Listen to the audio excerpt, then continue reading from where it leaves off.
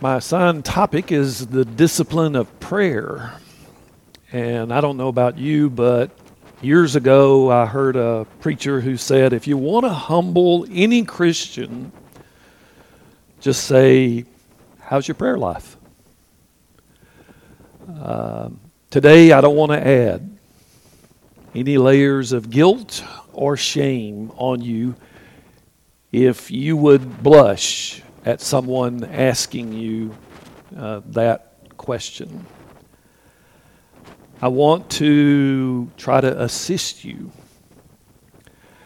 And maybe if you really struggle in that area, and I'm going to focus quite a bit of my discussion on a particular prayer that Jesus encouraged those he sent out to pray, first and foremost. And when we get to that prayer, you'll say, well, I don't pray that one. Okay, if it comes from Jesus, maybe we ought to add it to our prayer list.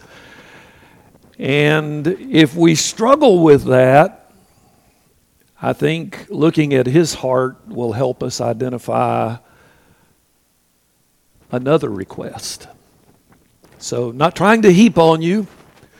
Remembering from Matthew chapter 11, Jesus said, come to me, all you who are weary and heavy laden, and I'll give you rest. If you look at your life, your spiritual walk, and you say, rest, all I ever get from you preachers is just more stuff to do.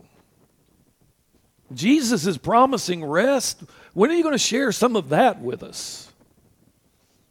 He says, take my yoke upon you. Wait a minute, Jesus. A yoke? We know what those are for. We haven't seen them in a long time unless we've been to a museum, Cannonsburg or somewhere like that. They're going to have a yoke. That's how you hook a ox up to a plow or a donkey or a mule or a horse. I'm not sure I want to get into plowing with you, Jesus. Take my yoke upon you and learn from me, for I am meek and lowly in heart. Jesus is calling us to a different lifestyle, not just quantitatively, but qualitatively different approach to prayer life, I believe, than many of us have recognized and practiced. But before I look at the passage that went out in the email, I want to look at a later passage. It's found in Philippians chapter 1. I was doing my daily Bible reading one day earlier this week and was already preparing for today, and I was struck by how similar the language is in Philippians 1 to that passage at the end of Matthew chapter 9. I'll just read the first chapter of Philippians to give us a little broader context. This letter is from Paul and Timothy, slaves of Christ Jesus. I'm reading from the New Living Translation. I'm writing to all of God's holy people in Philippi who belong to Christ Jesus, including the church leaders and deacons. May God our Father and the Lord Jesus Christ give you grace and peace. Every time I think of you, I give thanks to my God. What kind of friend would Paul be if every time he thought of you, he was thanking God?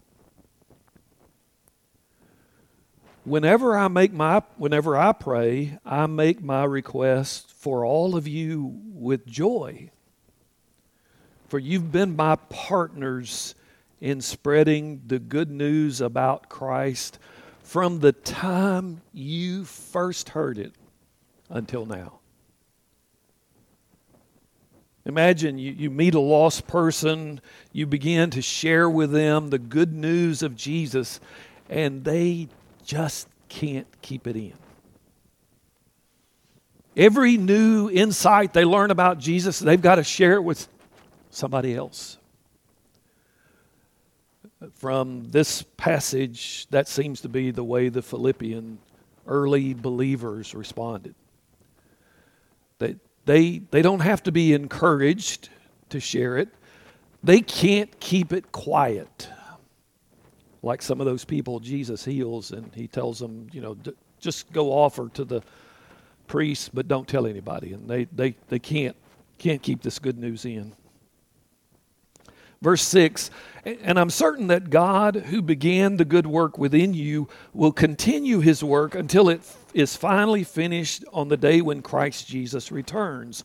So it is right that I should feel as I do about all of you, for you have a special place in my heart.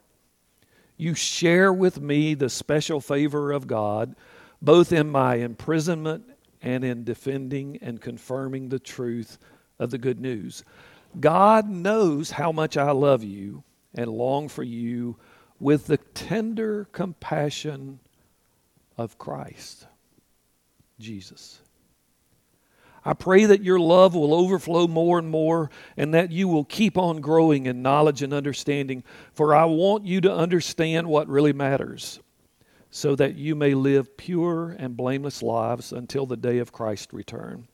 May you always be filled with the fruit of your salvation, the righteous character produced in your life by Christ Jesus. For this will bring much glory and praise to God. Paul starts writing, and he just overflows. I love you, and I pray that your love will be expanded. Where does this prayer life for Paul come from? Verse 8, he said, God knows how much I love you and long for you with the tender compassion of Christ Jesus. The ancient Greeks thought about our bodies and corresponding spiritual realities a little bit differently than we do. And there's a word that's used here. It's translated in the New Living as tender compassion of Jesus Christ. The King James translation, he calls bowels of mercy. And that's really a literal translation that's very picturesque of the Greek view of anatomy. Your gut, where your liver and stomach and intestines, in their worldview, was the basis for compassion. And some have conjectured, we don't really know, that maybe that comes from the fact that a mother who's comforting their child out of compassion brings them into their lap. And so this is that area of comfort. Paul says the tender compassion of Jesus, this gut level love, this gut compassion, just keeps motivating him to pray for them. Whenever he thinks of them, he's thanking God for them, and he's calling out their best. Let's turn now to Matthew chapter 9 and 10.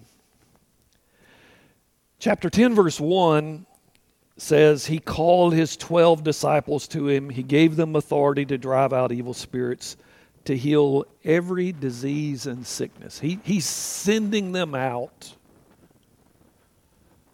to bring this kingdom of God transformation into the world of broken people. Those who have evil spirits, those who are diseased, who are worn down by sickness, he's driving them out. He's sending them out, the 12.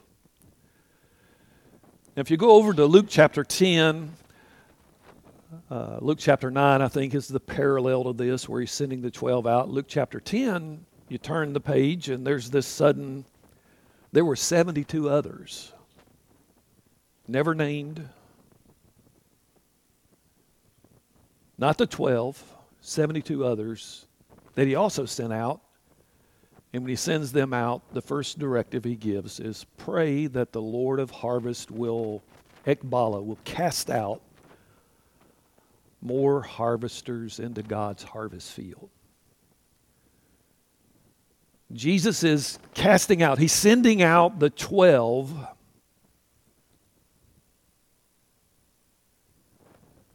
in chapter 10. But notice what precedes it in chapter 9.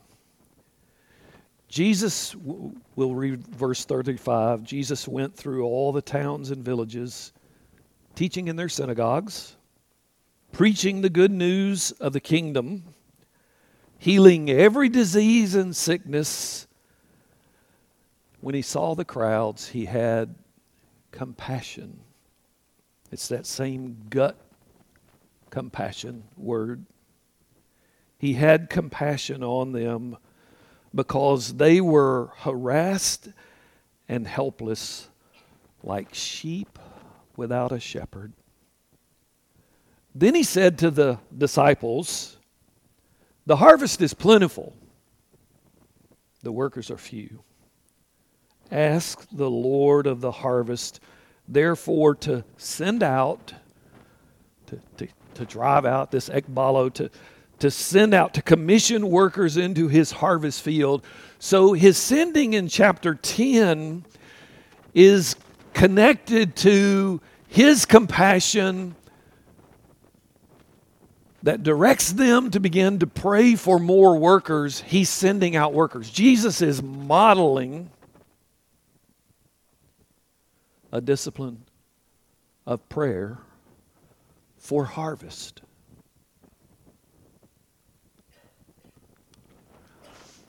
In our efforts to hear from God through prayer walking at Mitchell Nielsen and here in the neighborhood, in our efforts to connect with Julie and folks who've been incarcerated recently, our desire is to hear from God. Lord, where do you want us to be going out on harvest? Who, when you see them, Jesus,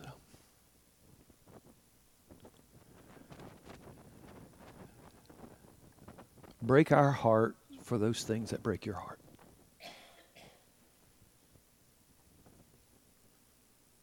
Give us that inner gut level reaction that they're harassed and they're helpless and they're like a flock of sheep that have just scattered because their shepherd is missing.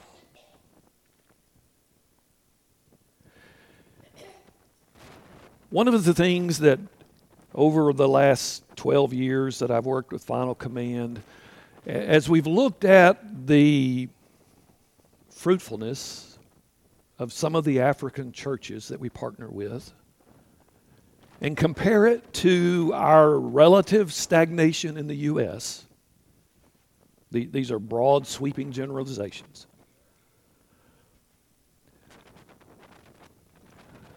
We've been pleasantly shocked and surprised.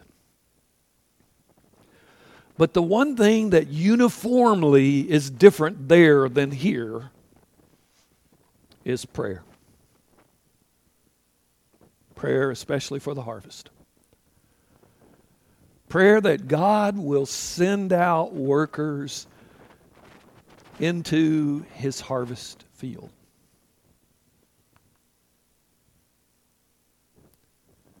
They pray it in the morning. They pray it at noontime. They pray it before they go to bed. They pray it throughout the day. Lord, raise up harvesters. Lord, send out more harvesters. Lord, our world needs people on mission with Jesus. And so in the training things that we've done here in the U.S., we keep calling U.S. people to pray.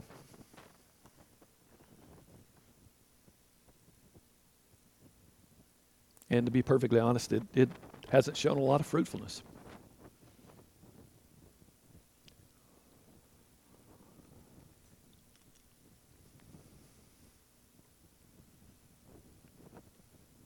It's not my desire to be critical or negative.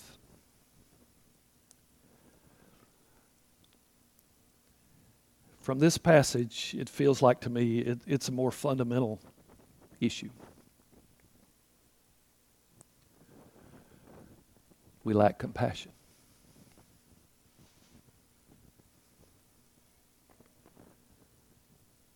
There are lots of ways that we protect ourselves from being compassionate. I don't know the technical terms. I didn't do the research this last week or review some of the research, but there have been studies done, numerous studies, validated, checked, that one of the ways we protect ourselves is we just learn not to see people. There are whole studies that have been done that the people who are the lowest level of servants are almost never seen by people who are on a culturally higher level. When at a restaurant do you see the busboys? When they drop a tray and it crashes to the floor. Otherwise, they're like pieces of equipment that are in the background, and we don't even know they're there. There are several years difference between Greg and myself, but we share one common, that I'm aware of, one common professor who taught both of us, and his name is John Mark Hicks. Now, John Mark's not much older than I am, a year and a half, something like that, but he's way ahead of me. Always has been academically, and he graduated from college at something like 18. I was just getting started. We shared 1 year, but John Mark was aware of these types of studies and began to introduce this reality to some of his students at Lipscomb several years ago. And he was so pleased that some of his students started learning the names of the janitors on the Lipscomb campus. Started learning the names of the people who bust the dishes in the cafeteria area. And what the students began to find out is most of them were Hispanic or Latino. And some of them started signing up to take Spanish classes so they could speak to them in their heart language.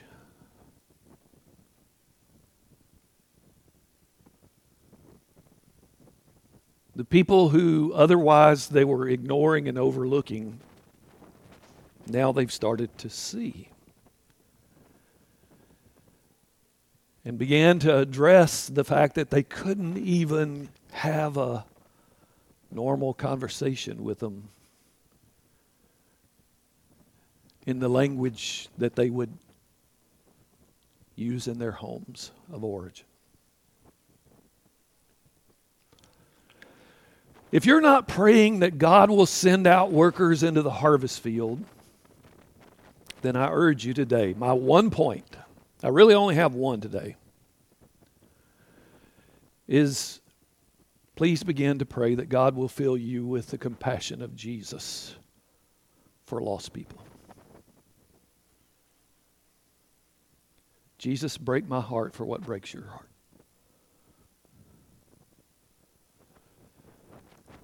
Discipline is something that we know that's built over a long period of time with successive efforts that reinforce and establish a regularity that we cannot feel okay about losing.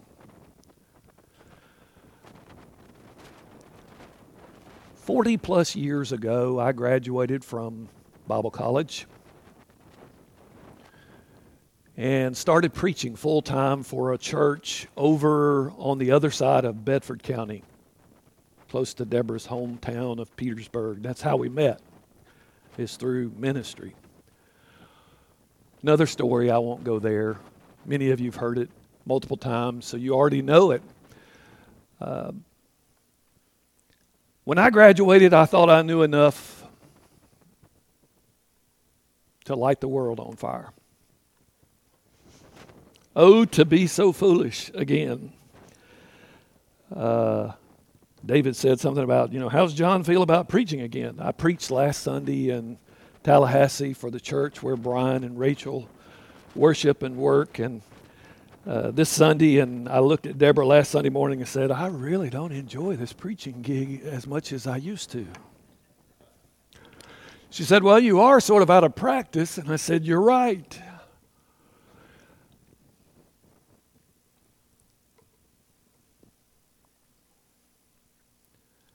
I've always enjoyed teaching more than preaching. And I'm not sure I fully buy into the difference between those two, but I know somewhere in there intuitively there's a difference, and there are expectations placed on this that don't happen in a 9 o'clock Sunday school class or when we were having Wednesday night class, some of those things. And I think the revival spirit of the 1900s shaped U.S. expectations on preaching in ways that I'm not sure is totally biblical. But that's neither here nor there. You really don't care about any of that. But you've brought out of some of that culture of churches and expectations some sense of, if I don't do something or say something in a particular way today, you're going to go away and say,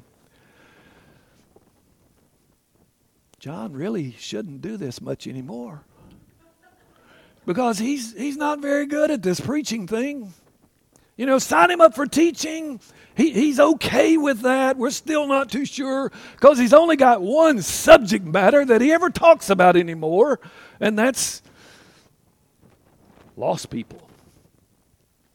When's he going to care about us, saved people? And that's a whole other discussion.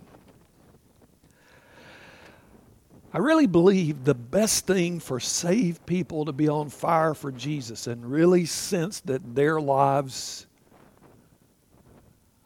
are having an impact is to begin to have the compassion of Jesus for lost people.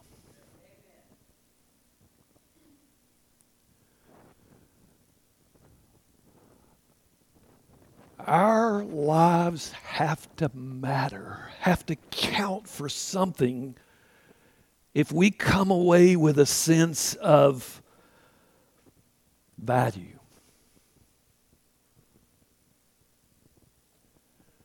And we can busy ourselves with all kinds of things to try to matter.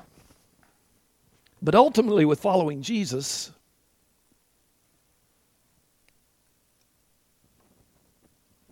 lost people have to matter.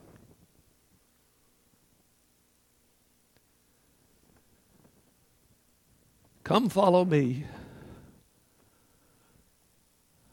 I'll make you fishers of men. That was his invitation to the 4 fishermen that he called that eventually became a part of this group of 12. He used what they knew best, what they'd spent their whole lives on, how their families supported themselves as a mental picture that going with Jesus is going to help us start paying some attention to other people out there who need to be caught for God, who need to be brought into God's boat, as it were.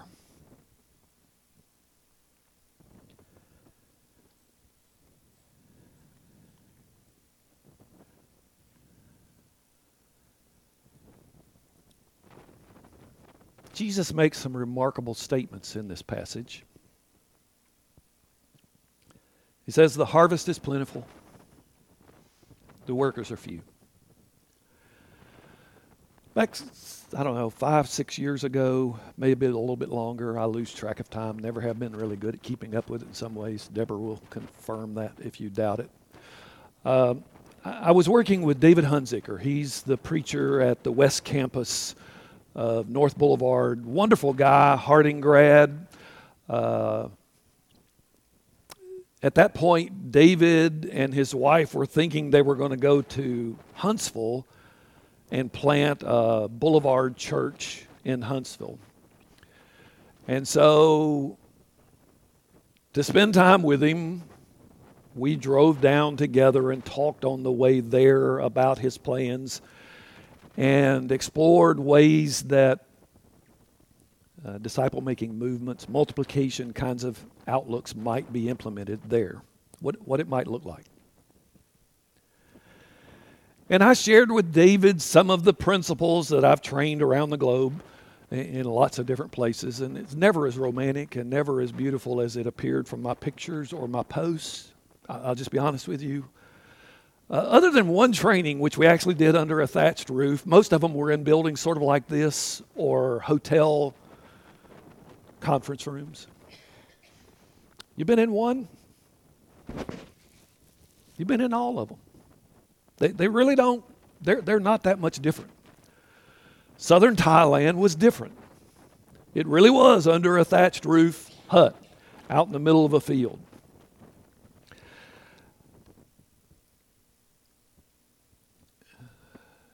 David would listen attentively. He would discuss and ask questions. He didn't push back much. You know, our culture has become much more homogenous in some ways, but we still have some basic, he's an old white-haired guy. You don't argue with him right off the bat. Unless you think he's hell-bound and you got to save his soul from the torment that's coming. David didn't push back much. It was only, about a year later, David shared with me. He said, you remember when we were driving and you were working around the wheel, praying fast, serve with purpose, find persons of peace, start discovery groups, embracing multiplication. And when you got to embracing multiplication, you talked about the fact that we need a lot more disciple makers in Murfreesboro. And to be honest with you now, this is a year later, he's reflecting and coming clean with me. He said, I thought we don't really need more disciple makers.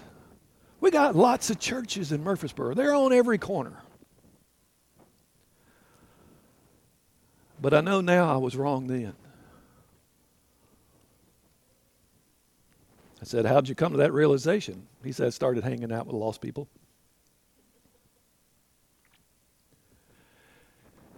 David started his fishing practice, that's what he called it, over at Patterson Park, shooting basketball hoops on some of his off time. Young, athletic kid. I've not seen him on a basketball court, but I imagine he's pretty good. But he was playing pickup games, and he met this young Asian guy, and they started conversing, practicing some of what I was training him in, just raising spiritual questions. And the young guy was responsive.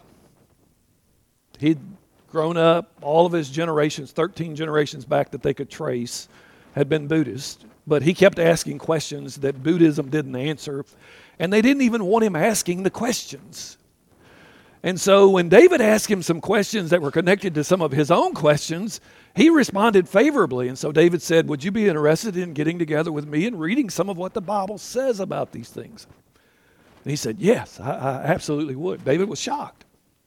He'd never had anybody respond so quickly and positively. And so he said, when would be a good time for you? And this is when he was really shocked. The guy said, 6:15 next Monday morning. The guy was 19 years old. He said, there is no 19-year-old that's going to be up by 6:15, let alone meeting me for a voluntary Bible study. David got there at 6:10. The kid had been there since 555 waiting on him.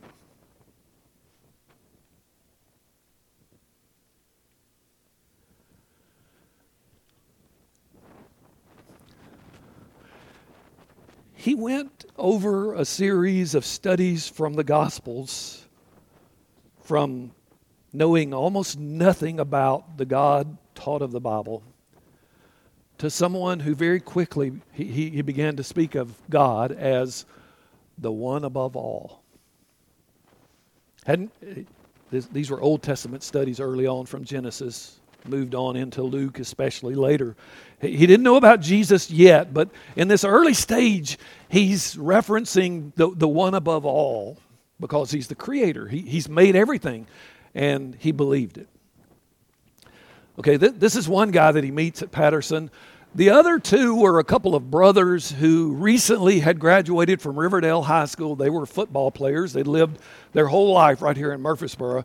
And David started telling some of the stories out of the Gospels that Jesus would tell with these guys. And they loved it. And they were willing to study. And they brought their girlfriends and some of their other family members. And so there's this big group of 19, 20, 21-year-olds who are getting together week by week to explore what the Bible says. And after one of the stories that Jesus told, they were in Luke at this point, their response surprised him. And after the group was over, David had a private conversation with one of the brothers, and he said, out of the guys that you were on the football team with at Riverdale, about 75 of them, how many do you think were familiar with that Bible story? Maybe 10 or 15 of them was his estimate. David said that's when the light bulb went on for me. See, because we've grown up in church, many of us, not everybody here, but it looks like most everybody here, we assume all the people out there have had a similar upbringing. Even if they haven't been to church in years, we assume as kids they probably sat through a lot of Sunday school classes and they've heard a lot of these stories. These things are familiar to them. David said, my experiences from Patterson have convicted me that they're not familiar. As Greg takes us through the Gospel of Mark on Sunday mornings, and some subs next week. Looking forward to that. Interested in who they're going to be. A part of what he's trying to get us to do is to help people who've never read it before to not get lost in the weeds as we're reading it. To not bring a lot of our other baggage, and we have to be careful. Sometimes we're the worst ones, churched up people. That's my loving phrase for us. We like to get lost in the weeds and we lose the storyline. And with Mark, that's a tragedy because he's moving pretty quickly. He uses the word immediately over and over and over again. One of the things that I've looked at with some of my training and travels is the differences between the four Gospels and which group of people I might recommend a particular of the four to rather than one of the other ones. Mark's Gospel is the one that I recommend to mothers who care about their junior high age sons who are ADHD and all they care about are superhero comic books. Don't start with Matthew. Matthew goes too far back. You see, in a superhero comic book, you don't start with the origin story. You start with the action. Mark's gospel jumps right in pretty quickly. Jesus is a full-grown man launching his ministry. You don't get those early stories like you do in Matthew and Luke. And we're in chapter 3, and we've already got the Jewish leaders plotting to kill him. That's the sense of immediacy. These things are happening, and they're happening very quickly. In the Holy Spirit's infinite wisdom, I believe He's given us this diversity because the story of Jesus needs to be heard by everybody. The calm, methodical, bit by bit, piece by piece. Maybe Matthew is good for them. The folks who feel like the outcast, always on the edges, who've always been ignored, Luke's gospel has a lot of stories there. John's gospel is for those analytical, deep thinkers who assume if they can outline it, it's not significant enough for them. Asian people, often John's gospel is the one that really captures their imagination. Not always, but often. One young guy, a really bright guy from Asia, was in an organization with groups of people that worked in Bible translation. And a lot of the Bible translation groups use the Jesus story video as an early presentation of the gospel. It's been translated into thousands of languages, literally. And they show it in a lot of places. And it's had a lot of impact in Africa, in some other areas, but really in Asia, it's had minimal impact. And there were some folks who were wrestling with why, and this young guy said, you use the wrong gospel. What do you mean the wrong gospel? He said, well, it's based largely on Luke's telling of the gospel story. John's gospel story would get the Asian audience more charged. Haven't tested that, but it's an interesting idea.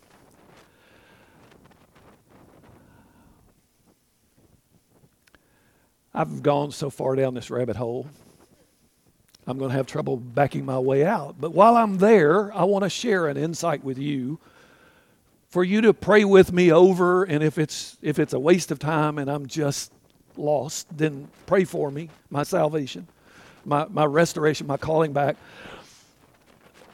Out of all these years, of all this reading of the Gospels, and I've focused more on the Gospels, not that I read the whole Bible through every year just for my feeding my own soul. I've done it for 40 years now.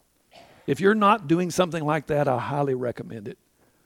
It'll take you 15 to 20 minutes a day. It really isn't that big of a deal. The hard thing is doing it, especially when you get to Numbers and Deuteronomy early on. The one-year Bible is a good option because you get an Old Testament section, a New Testament section, one of the Psalms, and a few verses from Proverbs every day. And so if your Old Testament reading is really slow, you can just work through it and get to the gospel section, and it'll move much quicker. It'll be easier for you. The problem isn't the word, it's you. Let's just acknowledge that. Like our brother was saying, Brian, if we're going to be virtuous, we're going to have to be honest, transparent. Lord, this is slow for me. Stick with it.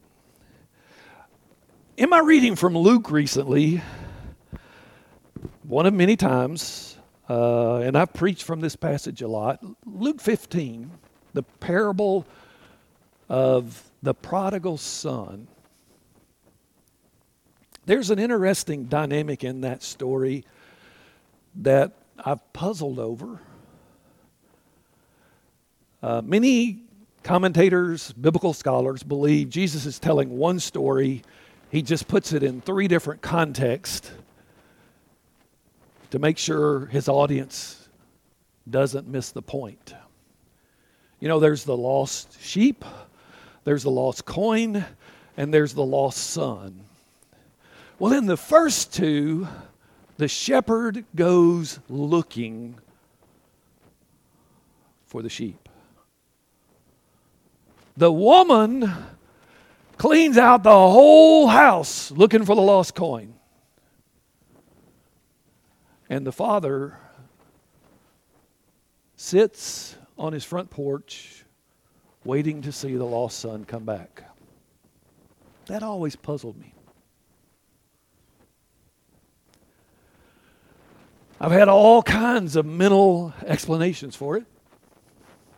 None of them really were very good. Still not to me today, in my personal, honest, transparent statement.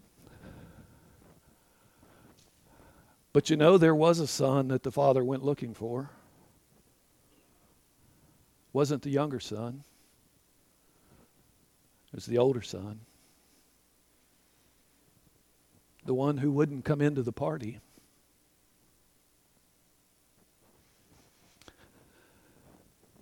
Maybe I've misread that part of the story.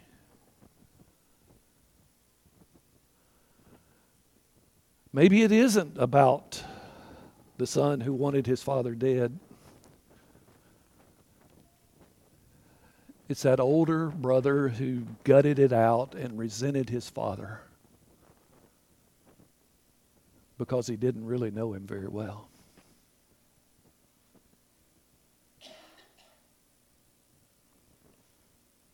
Maybe not. I just want to leave that one with you. Ponder it. Maybe like a rock in your shoe, you just got to stop and get it out. If it's that way, then do. If God brings some enlightenment to you on this, share with me in your prayer time.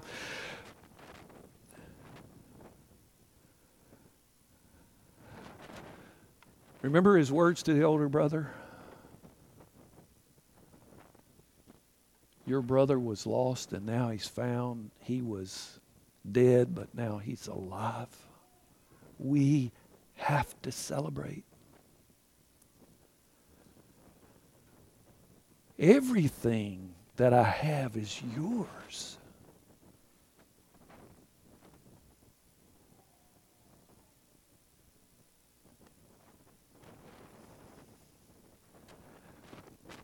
Philippians 1, Matthew 9. There's this gut level compassion that shapes prayers.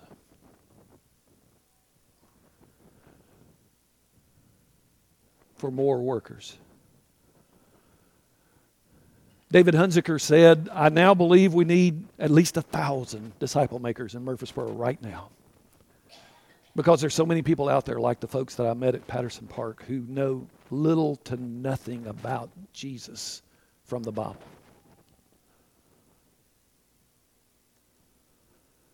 What's your assessment? What does your prayer life say your assessment of the need is? Are you praying that the God of harvest will send out workers into his fields? Do we even believe that there's a plentiful harvest available? Or has cynicism sort of overwhelmed us into believing nobody out there really cares?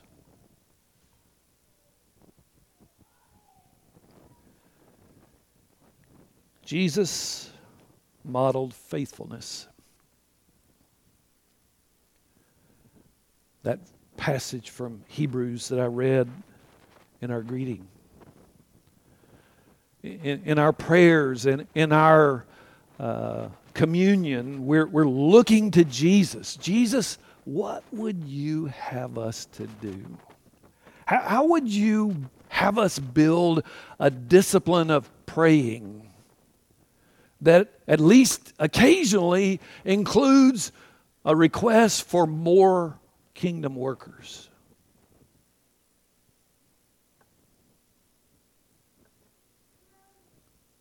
Jesus, if we have no compassion for lost people, please fire our hearts there.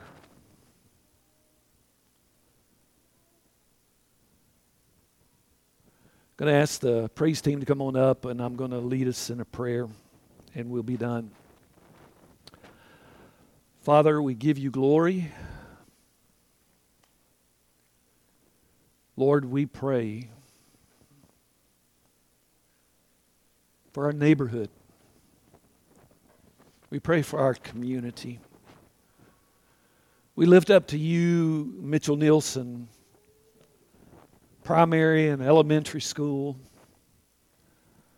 We thank you, Lord, for the relationship you've given us with Dr. Shields, the principal. We lift up to you her staff and faculty. Father, we pray for their efforts to be salt and light to the children of this neighborhood. Lord, we pray for the children who live in these weekly rent motels around us. We pray for their families.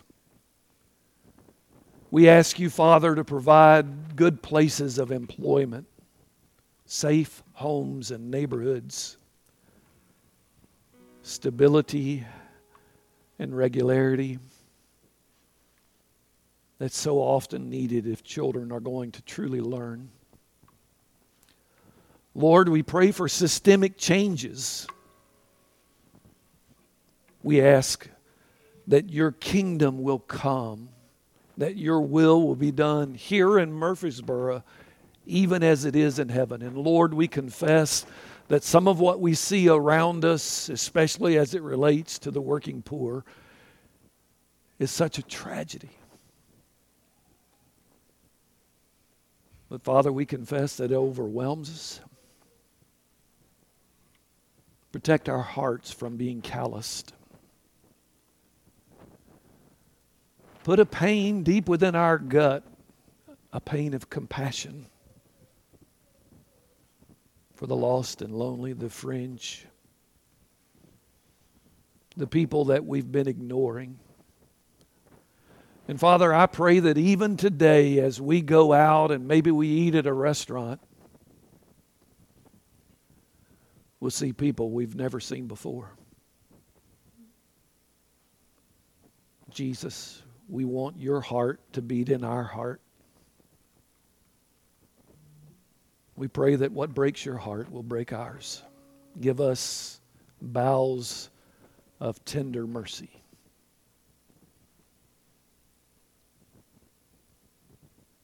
Use us for helping others to see Jesus. It's in his precious name we pray. Amen. Let's stand and sing.